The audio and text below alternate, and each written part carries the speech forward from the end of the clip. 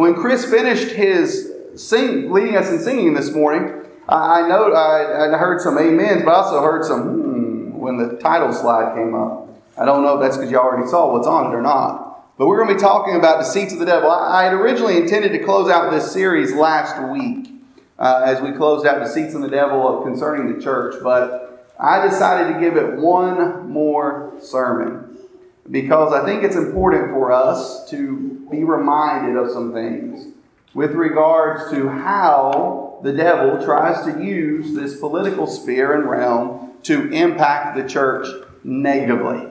And how he tries to use certain things to convince us to think in ways that are not wholly and appropriately biblical. And so I want to challenge you this morning before you even start thinking this is some sermon for some party or some candidate or anything of that sort. I guarantee you it is not. In fact, I sent the outline to the elders in advance, so I can guarantee you it certainly is not that. I rarely do that. You can ask them. I rarely ever send them an outline in advance to say, hey, this is what I'm preaching, just a heads up for you. But they had it. They know it. Here's the reality of the devil. He is the father of lies, and everything he speaks is a lie because there is no truth in him, right? John 8 at verse 44. And that stands in contrast to our Savior in John 10 at verse 10, who has come that we might have life and that we might have it more abundantly. All the devil wants to do is to destroy and to kill. And if he can divide and if he can persuade individuals to think in a way that is contrary to Scripture, then he wins. Bottom line, that's it, he wins. And especially if he can convince those who ought to think biblically to think in a way that is not biblical while still convincing themselves that they are thinking biblically, then man, he's really won on that account, hasn't he? Because he has someone thinking that they are just where they ought to be when they are not anywhere where they ought to be. And I have seen some interesting arguments over time. I've seen some interesting comments through the years in the realm of politics and the church. Now, I want to say one thing up front. Not all politicians are crooked. Not all politicians are terrible. I'm not addressing any one specific politician today. In fact, if you know Brother DeBerry, I would say we need a lot more Brother DeBerrys in the political world than we do about anything else, don't we? Faithful brother, faithful gospel preacher, wonderful brother in Christ. Thankful for his service. But as I grow older, and I know I'm not that old yet, but I've been around long enough to witness several election cycles now, I find myself leaning more and more toward Lipscomb, who just, by and large, didn't want anything to do with the political system at all. I'm not quite where he was, but I find myself leaning more and more that way because I've seen the damage in recent years to relationships between brothers and sisters in Christ. I've seen the damage in recent years to congregations. I've seen the damage to our image to the world and how we sometimes pursue politics with more ferociousness than we do the gospel of Christ. And that's concerning to me as one who is a gospel preacher, as one whose responsibility it is before God to stand and preach the truth in righteousness and fullness week in and week out. It is concerning to me that sometimes it seems that some of my fellow preachers and some of my brethren are more concerned about who's in the office, whether it's the Oval Office or it's the office in Richmond or wherever else it is, than they are concerned about continuing to speak regularly about the things of Christ and using their influence for that. My first experience with this was many years ago with a brother in Christ who wasn't from this region. He was close by, but not from this region. And he was so involved in the politics that when political season was on, he would not pretty much door knock. He'd pretty much not do any of the evangelistic efforts of the congregation. He often told the brethren he couldn't participate in anything they had going on. He said, I'm too busy campaigning right now. That was the first time I ever met someone who was so entrenched that, well, it led them to spend a lot more time during only phases, right? So I guess he justified it that way, on these things and on the things of the Lord. And so let's talk about these ways in which the devil can deceive us. Blank, fill it in from whatever your perspective is. Party or candidate is God's choice. Here's an interesting observation. No New Testament preacher entangled himself in politics. John the Baptizer didn't do it. Jesus didn't do it. The apostles didn't do it. All recorded New Testament preachers did not do it. They didn't get themselves entangled in the politics of the day. Now you say they didn't have a democracy, a representative democracy, a republic is what we actually are in the United States of America. Say, well, they didn't have that. No, but they had politics all the same. Think about the appeal of the Jewish individuals at the crucifixion of Christ. Think about how they go to Pilate and basically say to Pilate, if you let this guy go, you're an enemy to Rome. And if you're an enemy to Rome, well, you know how that's going to fall, Pilate, right? They played a political card. Jesus and his disciples, they don't do that. They don't get into the middle of all of that. In fact, there were times, if you're familiar with Jesus' ministry, you know there were times when some of the questions brought to him by the scribes and Pharisees were such that they were trying to entangle him into kind of political movements and political issues. In fact, one of those, the one where out of which we get rendered to Caesar things that are Caesar's, is especially poignant for us because Jesus said, no, I'm not getting into that. My work is about a kingdom that is not of this world. That's what my focus is upon. Jesus kind of set a tone for us on this regard. He called a zealot to be his disciple in Simon, Luke 6 and verse 15. And then he called Matthew, a tax collector, to be one of his disciples. So these two brothers in the flesh, both Jews, would have politically been on very opposite ends of the spectrum. The Zealots absolutely believed that the Romans had no right whatsoever to require taxes of Jewish citizens. Their argument was that God is our only king, and with God as our only king, he's the only one to whom we owe any allegiance. And so Rome doesn't get anything from us, and they at times sparked insurrection against Rome, resulting in bloodshed and war at times on smaller scales, but that's what the Zealots were about. But here's Jesus, and he takes a zealot who says, no, Rome is evil, we can't pay taxes to them. And then he takes a tax collector who works for Rome, and he calls them both into his midst.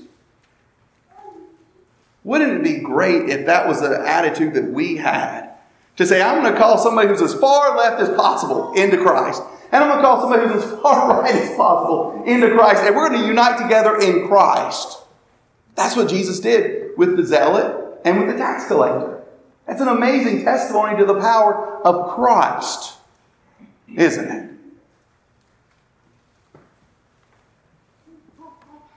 Certainly was rebuked. Think about John with Mary. He said, this woman that you have, who's your wife, you're not allowed to have her. Mark 6 verse 18, we're recorded. Certainly at times, there was the rebuke of those who were in power for the sin in their lives. That is a common thread throughout the Old Testament as well with the prophets, calling out the sin of the people. In fact, even God, through Daniel, dealt with Nebuchadnezzar, didn't he? And his descendants after him. A completely Gentile king. But he deals with it. There certainly is at times in Scripture rebuke. There is also, however, submission. Think about John chapters 18 and 19, where you have Jesus being called before the Jewish leaders, and then he's sent before Pilate, and then he's sent before Herod, then he's back to Pilate again. All the while, Jesus is submissive to him, isn't he? He's submissive to the authorities that be. The Apostle Paul, when he's arrested in the book of Acts, the disciples, when they're arrested in the book of Acts, they submit themselves to the governing powers, don't they? If it means persecution, it means persecution. If it doesn't, it doesn't. Paul says, if I've done anything worthy of death, then I willingly submit to it, in essence. There was submission. There was at times rebuke. But there was always respect. If you look at Acts chapter 26 for just a moment, the Apostle Paul, before Agrippa and Festus, is a telling example. These men are going to decide, really, for all intents and purposes, they're talking about whether or not he's going to go on to Rome and stand before Caesar. And when Paul addresses them, beginning at verse 2, after Agrippa says, you're permitted to speak for yourself, he says, I think myself happy, King Agrippa, because today I shall answer for myself before you concerning all the things of which I'm accused by the Jews. And you go on down, he says in verse 19, I was not disobedient to the heavenly vision, declared first to those in Damascus. This is why the Jews tried to kill me. And you keep reading through this, he constantly just telling his story, making his defense. And even at verse 24, as he made his defense, Festus said with a loud voice, Paul, you are beside yourself. Much learning is driving you mad. But he said, I'm not mad, most noble Festus. There's this constant theme with the Apostle Paul and with the disciples at large, with the apostles in particular, that when they are called to account by governing officials for what they are teaching and what they are preaching, they always speak to them with tremendous respect, despite the fact they're being persecuted by them. Even when the disciples make that tremendous comment, the 12 make that tremendous comment, but Peter and John in particular, you judge whether it's right for us to obey God rather than man, but we're going to obey God rather than man. You remember that, don't you? There in Acts 4 and 5, and in that whole context of arrest and release and arrest and threatening and beating, all of that. Even in that they said, you judge what is appropriate here. The language of the New Testament Christians, when it related to the governing authorities, was always that of respect. Even when the governing authorities were entirely wrong, they responded with respect. And the reason I point that out is because when we look at the whole of the New Testament, we don't see them entangling themselves in the politics. We see Jesus, in fact, going against the political mainstream and calling from both sides of it. We see them rebuking, yes, but we see them submitting. We see them acting with respect. This is how they acted. This is how they behaved themselves but before those who were political. Because they had in mind something that I said already, but I'm going to repeat it now because it's important for us to get it. That there is only one kingdom and king to whom we owe full allegiance. You see, that's what they recognized. They knew that ultimately they were serving Christ. They knew that ultimately they were seeking the kingdom of God, and nothing else mattered as much as the kingdom of God mattered. And nothing else mattered as much as preaching the kingdom of God to those who needed to hear the gospel message. And so they didn't entangle themselves in the politics. They didn't bring the church alongside this political leader and say, well, we think that this one's going to do the best for us. And so we really want to push you this way. We really want you to kind of encourage the Roman authorities in this regard. They didn't do any of that. And I know the argument was often made in response, and I've had it made to me recently, that, well, if they could have voted, I'm sure they... Listen, we need to be careful about assuming what the first century church would have done or not done. That's not a legitimate argument. That's a what if, maybe would. That's not a legitimate, logical argument. Now, we can have our opinions on that. I have mine. You probably have yours. But what we know is that these men sought one kingdom and one kingdom in particular. Let's look at Matthew 22, 15 through 22. And this is the text in which Jesus says, render to Caesar the things that are Caesar's. I always get dry when I preach. Matthew 22, 15 through 22. We're going to go back a little bit because here, 2:15, because I want us to get the fullness of it. Then the Pharisees went and plotted how they might entangle him in his talk. You see that? This is all just trick, right? They're going to try to entangle him. And they sent to him their disciples with the Herodians, saying, Teacher, we know that you are true and teach the way of God in truth, nor do you care about anyone, for you do not regard the person of men. Tell us, therefore, what do you think? Is it lawful to pay taxes to Caesar or not? Now, the Herodians were also a bit of a political group. And if the Zealots were, let's say, the far right of the day, the Herodians were toward the other end of the spectrum. The Herodians were basically put more about submission to Rome and to the rule of the people and everything like that. And so they're just trying to entangle him. They're trying to get him to take a stand that's going to make some people mad and make other people happy. Does that sound familiar to what's going on in our own time with our own political debates? And so Jesus, perceiving their wickedness, it says in verse 18, said, Why do you test me, you hypocrites? Show me the tax money. They're not answering they're not asking an honest question. They don't have honest motives. They're hypocrites. Their whole point here is to cause damage to the name and image of Christ. That's all they're trying to do. And perhaps provide a little bit of upswelling for their opinions, right? So they brought him a denarius, and he said to them, Whose image and inscription is this? They said to him, Caesar's. And he said to them, Render therefore to Caesar the things that are Caesar's, and to God the things that are God's. When they heard these words, they marveled and left him and went their way. Now, I want you to think about what Jesus emphasized on the coin.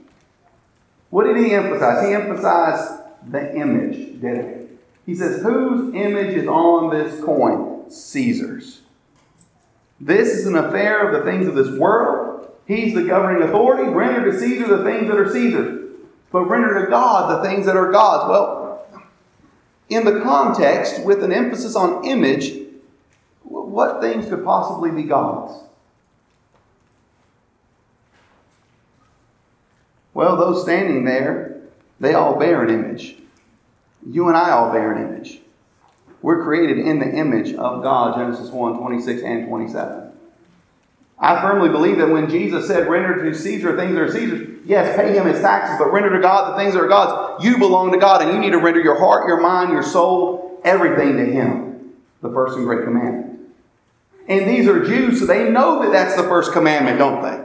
They understand that that's the case. And so you pay your taxes to Caesar. The money doesn't matter, but give yourself to God and get out of all this fighting and arguing about it.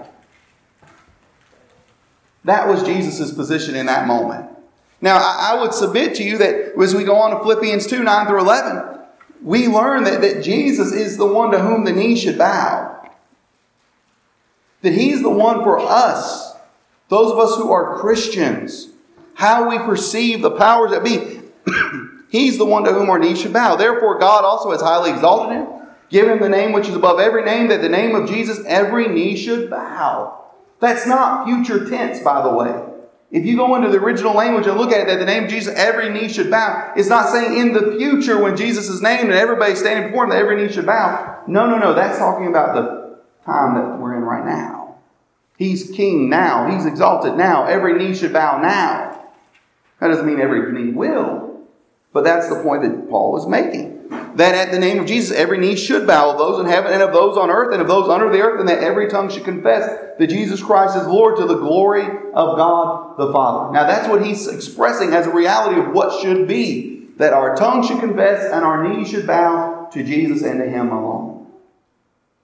That's our allegiance. He is our King. He is the blessed and only potentate. In fact, go to 1 Timothy chapter 6.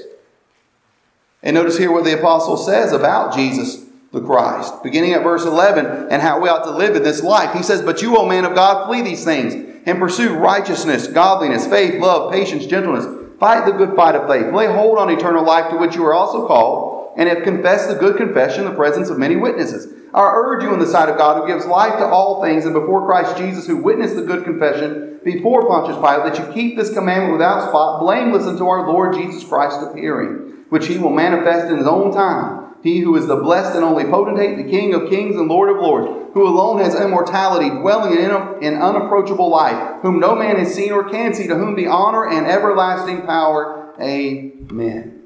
So what is his advice to Timothy? His advice to Timothy is, you pursue righteousness. You live in such a way to give honor to the fact that Jesus is the Christ. That's the good confession. Because one day Jesus is going to return and show himself to be just who he is. And so he urges Timothy to focus on righteous living that is consistent with who Jesus is in view of the fact that Jesus is going to return. That's what he does. You and I need to, as God's people, be very careful when we try to speak for God. Because when we say this candidate or that party, that this is the one that God would want, that this is the one that God desires, be very careful. You're speaking for him. And last I checked, God has not cried out from heaven declaring any party in this nation to be his party or any candidate in this nation to be his candidate. And so to act as though one is or isn't, that's a deceit of the devil. That's convincing us to speak where God has not spoken. Now, I understand we can have differences of opinion with regards to the freedoms that we have enjoyed in this country, with regards to certain policies that we might like to see in place as to which candidate might be better for this or for that. We might even have disagreements in regards to what party or candidate we think might be better for allowing Christianity, allowing the church to continue to function as it ought in this society without persecution. We might have some differences of opinion on that. And that's all well and good. early church did not entangle itself in the politics of the day. Jesus, when they actually tried to entangle them in it, said, worry about giving God what is God's and give Caesar what is Caesar's. And then you see Paul writing to Timothy and saying to this young man, Timothy, Jesus is the one that's going to show himself to be the blessed and only potentate, King of kings and Lord of lords. And so, Timothy, here's what you do in your life. If you've read the rest of 1 Timothy, you know, avoid the foolish babblings, avoid all these arguings over words. Stay out of these conflicts that are useless. And I would submit to you, to a great degree, a lot of the arguing that happens in politics is just that. And he says to his young man, who is a preacher in the faith, who is supposed to be an example to the church, he says to him, here's what you need to do. Live righteously in view of the confession that Jesus is the Christ, and anticipate His return where He will show Himself to be King of kings. And I would challenge all of us to take that kind of approach. Because when we do, the church will be better for it. Let's get a second point here. Sometimes you hear people say it's a political, not biblical concern. Well, yes, the church isn't meant to be a political institution. Yes, we can have our opinions about politics. But there is an error here that we've got to be careful about. First, let's read Psalm 29. Because God is sovereign, and there's no doubt about it. I invite you over to Psalm 29.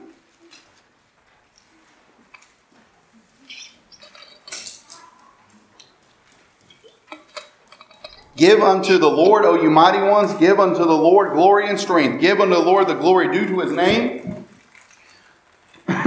Worship the Lord in the beauty of holiness. The voice of the Lord is over the waters. The God of glory thunders. The Lord is over many waters. The voice of the Lord is powerful. The voice of the Lord is full of majesty. The voice of the Lord breaks the cedars. Yes, the Lord splinters the cedars of Lebanon. He makes them also skip like a calf, Lebanon and Syrian like a young wild ox. The voice of the Lord divides the flame of fire. The voice of the Lord shakes the wilderness. The Lord shakes the wilderness of Kadesh. The voice of the Lord makes the deer give birth and strips the forest bare. And in His temple everyone says, glory. The Lord sat enthroned at the flood, and the Lord sits as King forever. The Lord will give strength to His people. The Lord will bless His people with peace. What is the psalmist saying? He's saying the Lord is in control. He speaks and it happens. He sits enthroned as King, and it remains even so now, and He will bless His people with peace. The Lord is sovereign. He reigns. He has all authority. And so there is no realm of moral, ethical judgment, no realm that intersects with how we ought to treat and care for one another, that the Lord has spoken on. His opinion ought to be given second fiddle to a political one. Just not the case. In fact, His word is very much the standard. If you want wisdom and knowledge and discretion, where are you going to get it? Go to Proverbs 1 through 7. You're going to get it through the words of the Lord. And all of that starts ultimately with the fear of the Lord, doesn't it? Wisdom begins with the fear of the Lord. Proverbs 1 at verse 7. And when you look at a text like 2 Peter 1 and verse 3, where Peter tells us that God has provided us all things that pertain to life and godliness through the knowledge of Him who called us, we have in Christ and the knowledge of Christ through His Word everything that we need that pertains to life and godliness. So let's just make this statement and we're going to move on. This is just a brief point. Much the world calls political, God has already spoken concerning. Whether we're talking about abortion and life from the womb to the tomb, the wholeness of it. Whether we're talking about gender, whether we're talking about LGBTQ issues, whether we're talking about justice and what biblical justice actually looks like, whether we're talking about how to treat the stranger that we may find in our midst, God has spoken to these things.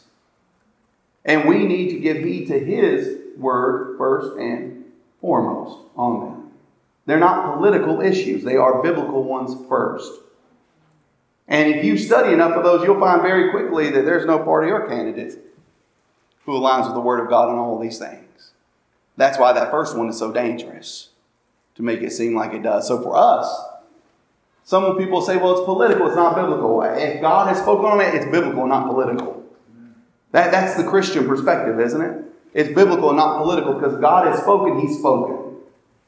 And if He is King over all, and if at His voice whatever is commanded should happen, Psalm 29 again. If we're going to be judged by that word, read John chapter 12, right? Jesus had a long exchange with the leaders of that day about the word that He was speaking. He said, the word that I have spoken, the same shall judge you in the last day. In fact, that's the word that Paul says we ought to give earnest heed to not let slip, right? Hebrews chapter 2, verses 1 through 4. It's the word that is inspired by God, 2 Timothy 3, 16 through 17. We could keep listing scriptures, couldn't we? But we need to move on. If God has spoken, it is biblical and not political. And we need to not fall into that trap with the world where someone, when we're trying to talk about something, say, well, that's just a political thing. No. God's spoken, it's biblical first. And that's why people of genuine faith get ourselves in trouble sometimes, right, with the world. Finally, one final deceit of the devil I want to add here. These are different times. I've heard this said a lot, especially over the last few years or so. These are different times in which we're living. There's a temptation to forsake responsibility when someone says that. And I've heard it used as an excuse.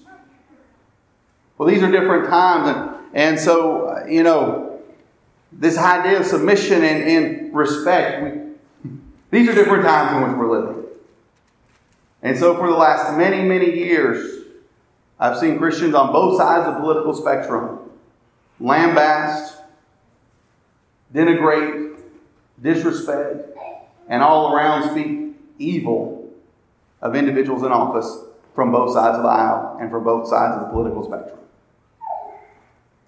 When we do that, brethren, the devil wins.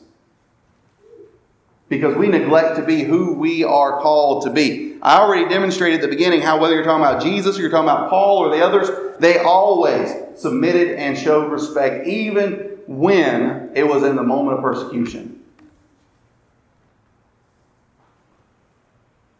I think a telling example of the kind of attitude we ought to have is in the garden when the mob comes to arrest Jesus and Peter cuts off Malchus's ear. Jesus heals the ear and tells Peter to put his sword away. He went with the mob, didn't he? He allowed himself to be falsely tried. He allowed himself to be beat and spat upon. He allowed himself to be mocked. He allowed himself to be scourged. He allowed himself to have a crown of thorns platted. There's a reason why the old translations use that word, because the idea isn't just placed, the idea is smashed onto his head. He allowed himself to be humiliated, stripped bare before anyone who was there to see. He allowed himself to be nailed to that cross. He allowed himself to hang there in shame as far as the law of Moses was concerned, right? He allowed himself to be jeered and mocked even more by the audience there at the foot of the cross. He allowed his garment to be divided. He allowed them to cast lots for his other possessions.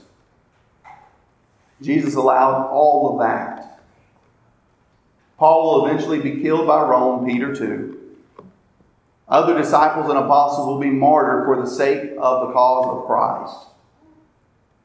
All through it they submit.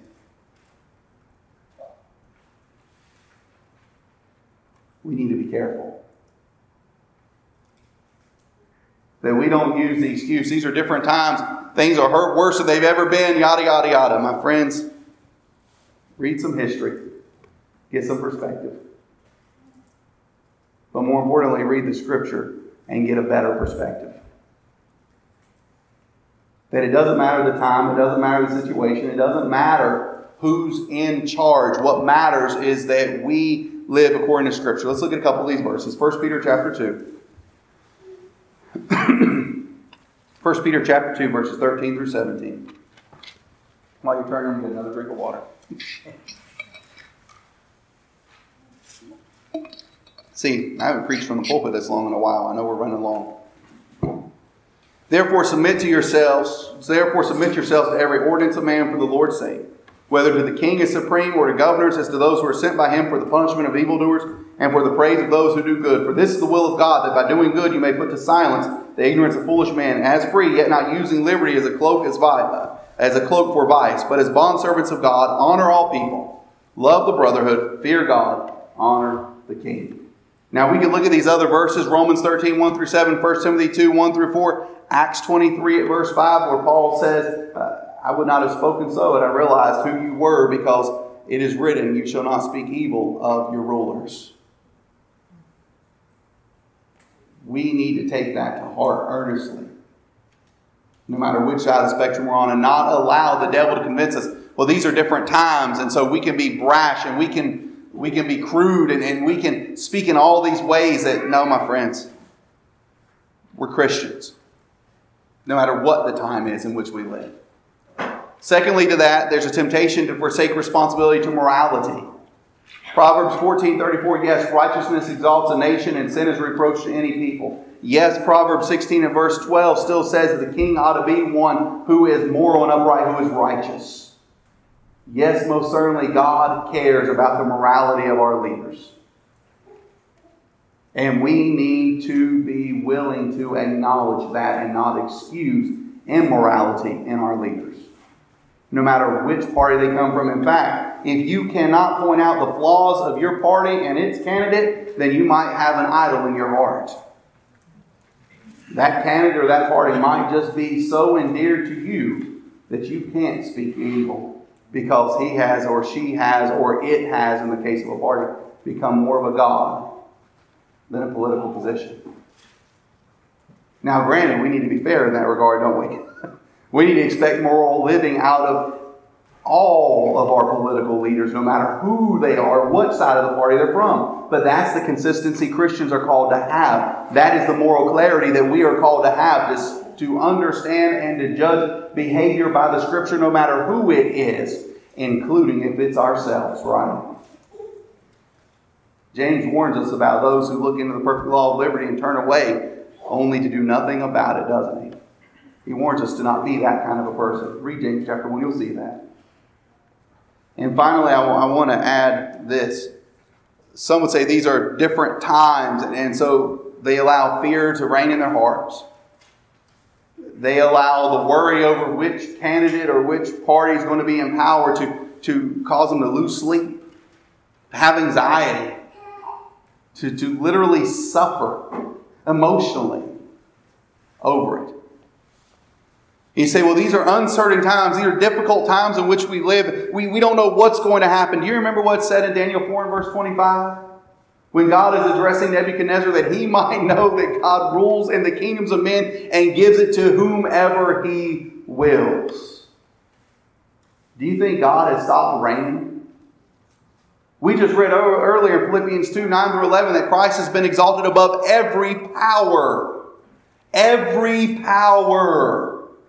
Every means every, and power means power, which means it doesn't matter who is in power on the face of this earth. My God is still in power over everything and everyone on the face of this earth. My Savior is King of kings and Lord of lords. So don't allow these uncertain times, brethren, to steal your joy in Christ. Don't allow these uncertain times to cause you to forsake what you know you ought to believe and how you ought to think and how you ought to behave. But rather, don't, in this time and in all times, seek first the kingdom of God and His righteousness. And let me add one final verse by way of conclusion here. 2 Timothy chapter 2 at verse 4. It's not up there on the screen. I don't put my concluding notes on the screen. My kids might like that because they try to take the notes. I love that something that Paul tells the young man in this text.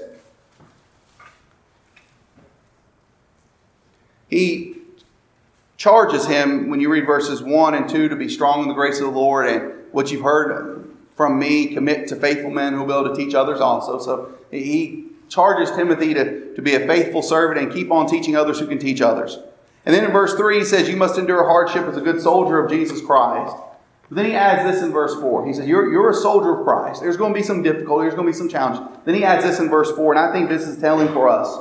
No one engaged in warfare, and don't mistake it, we're engaged in warfare, aren't we? If you read Ephesians chapter 6 and the call to put on the whole armor of God, we are engaged in warfare. But notice what he says here. No one engaged in warfare entangles himself with the affairs of this life, that he may please him who enlisted him as a soldier. There is political engagement that is plenty appropriate and right for us to be involved in as God's people.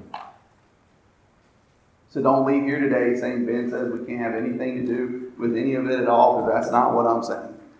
I focused on 3 primary problems that the devil can deceive us into. The first one being to try and convince us that fill in the blank, this candidate or this party, well, that's God's choice. If we don't elect him, we're not following what God would want us to follow. And if you don't cast a vote for him, then are you really a Christian? We've got to check ourselves. We've got to be careful. We can't make that kind of a statement because God hasn't made it. Secondly, to have this idea that some would say, well, this is a political concern and not a biblical concern. And generally when they do that, it's to excuse the political action. Because they have some kind of allegiance to the party or the candidate or some kind of allegiance to that position. So that's a political issue. We've got to keep the Bible out of it. If the Bible speaks to it, the Bible speaks to it, which makes it a biblical issue and not a political issue. Because you and I are Christians first, and we adhere to God and His Word first above all else. And finally, these are different times. Friends, please, don't allow the uncertainty of the times in which we live to cause you to be uncertain about the God whom you serve. He still reigns. We're still called to submit and respect no matter who it is in office, no matter whether we agree with them or not. And we are still called as God's people to expect righteousness from our leaders, no matter who they are or which side of the aisle they come from. And so fundamentally, what this all boils down to, what I want to encourage you to do throughout this political season, and let's be honest, it seems like the political season never ends anymore, right? Doesn't that seem about how it feels anymore? It feels like it never ends. So here's what I want to encourage all of us to do. Just strive to do one thing above all else. Love the Lord thy God with all thy heart, with all thy soul, with all thy mind, with all thy strength. That's what I want to encourage you to do. Don't give your allegiance to kingdoms of this world when our allegiance must always be to the King who rules over this world. It's a high calling to bear the name of Christ. But brethren, I believe we're capable of it because we have the encouragement of one another and we have the truth of God's Word before us day and night, whereby we can grow and learn and know how it is that we ought to speak and do in this world in which we live. Now, if you're struggling in your life to put first things first and get things in the right order, it might not be politics. It might be something else. Now is a great time to say, brother, I need your help. I need the prayers of the church, to appeal to your shepherds to say, hey, I've been straining. You might not have known what's been in my heart, but I've been having some problems. Let me let you into my life so that you can help to guide me. If you're a brother or sister and you're struggling, now is that time. It's before you to come and acknowledge that and seek help. And if there's one sitting here this morning who hasn't yet obeyed the gospel of Christ, you might think this is a sermon not really directed at salvation or anything of the sort. You kind of be right. You'd also be a little off. The reason why is because salvation is ultimately about submission to God. It's about obedience from the heart to the will of God. Romans 6, verses 17 and 18. And what I've been challenging those of us who are Christians already this morning to do is not forget that.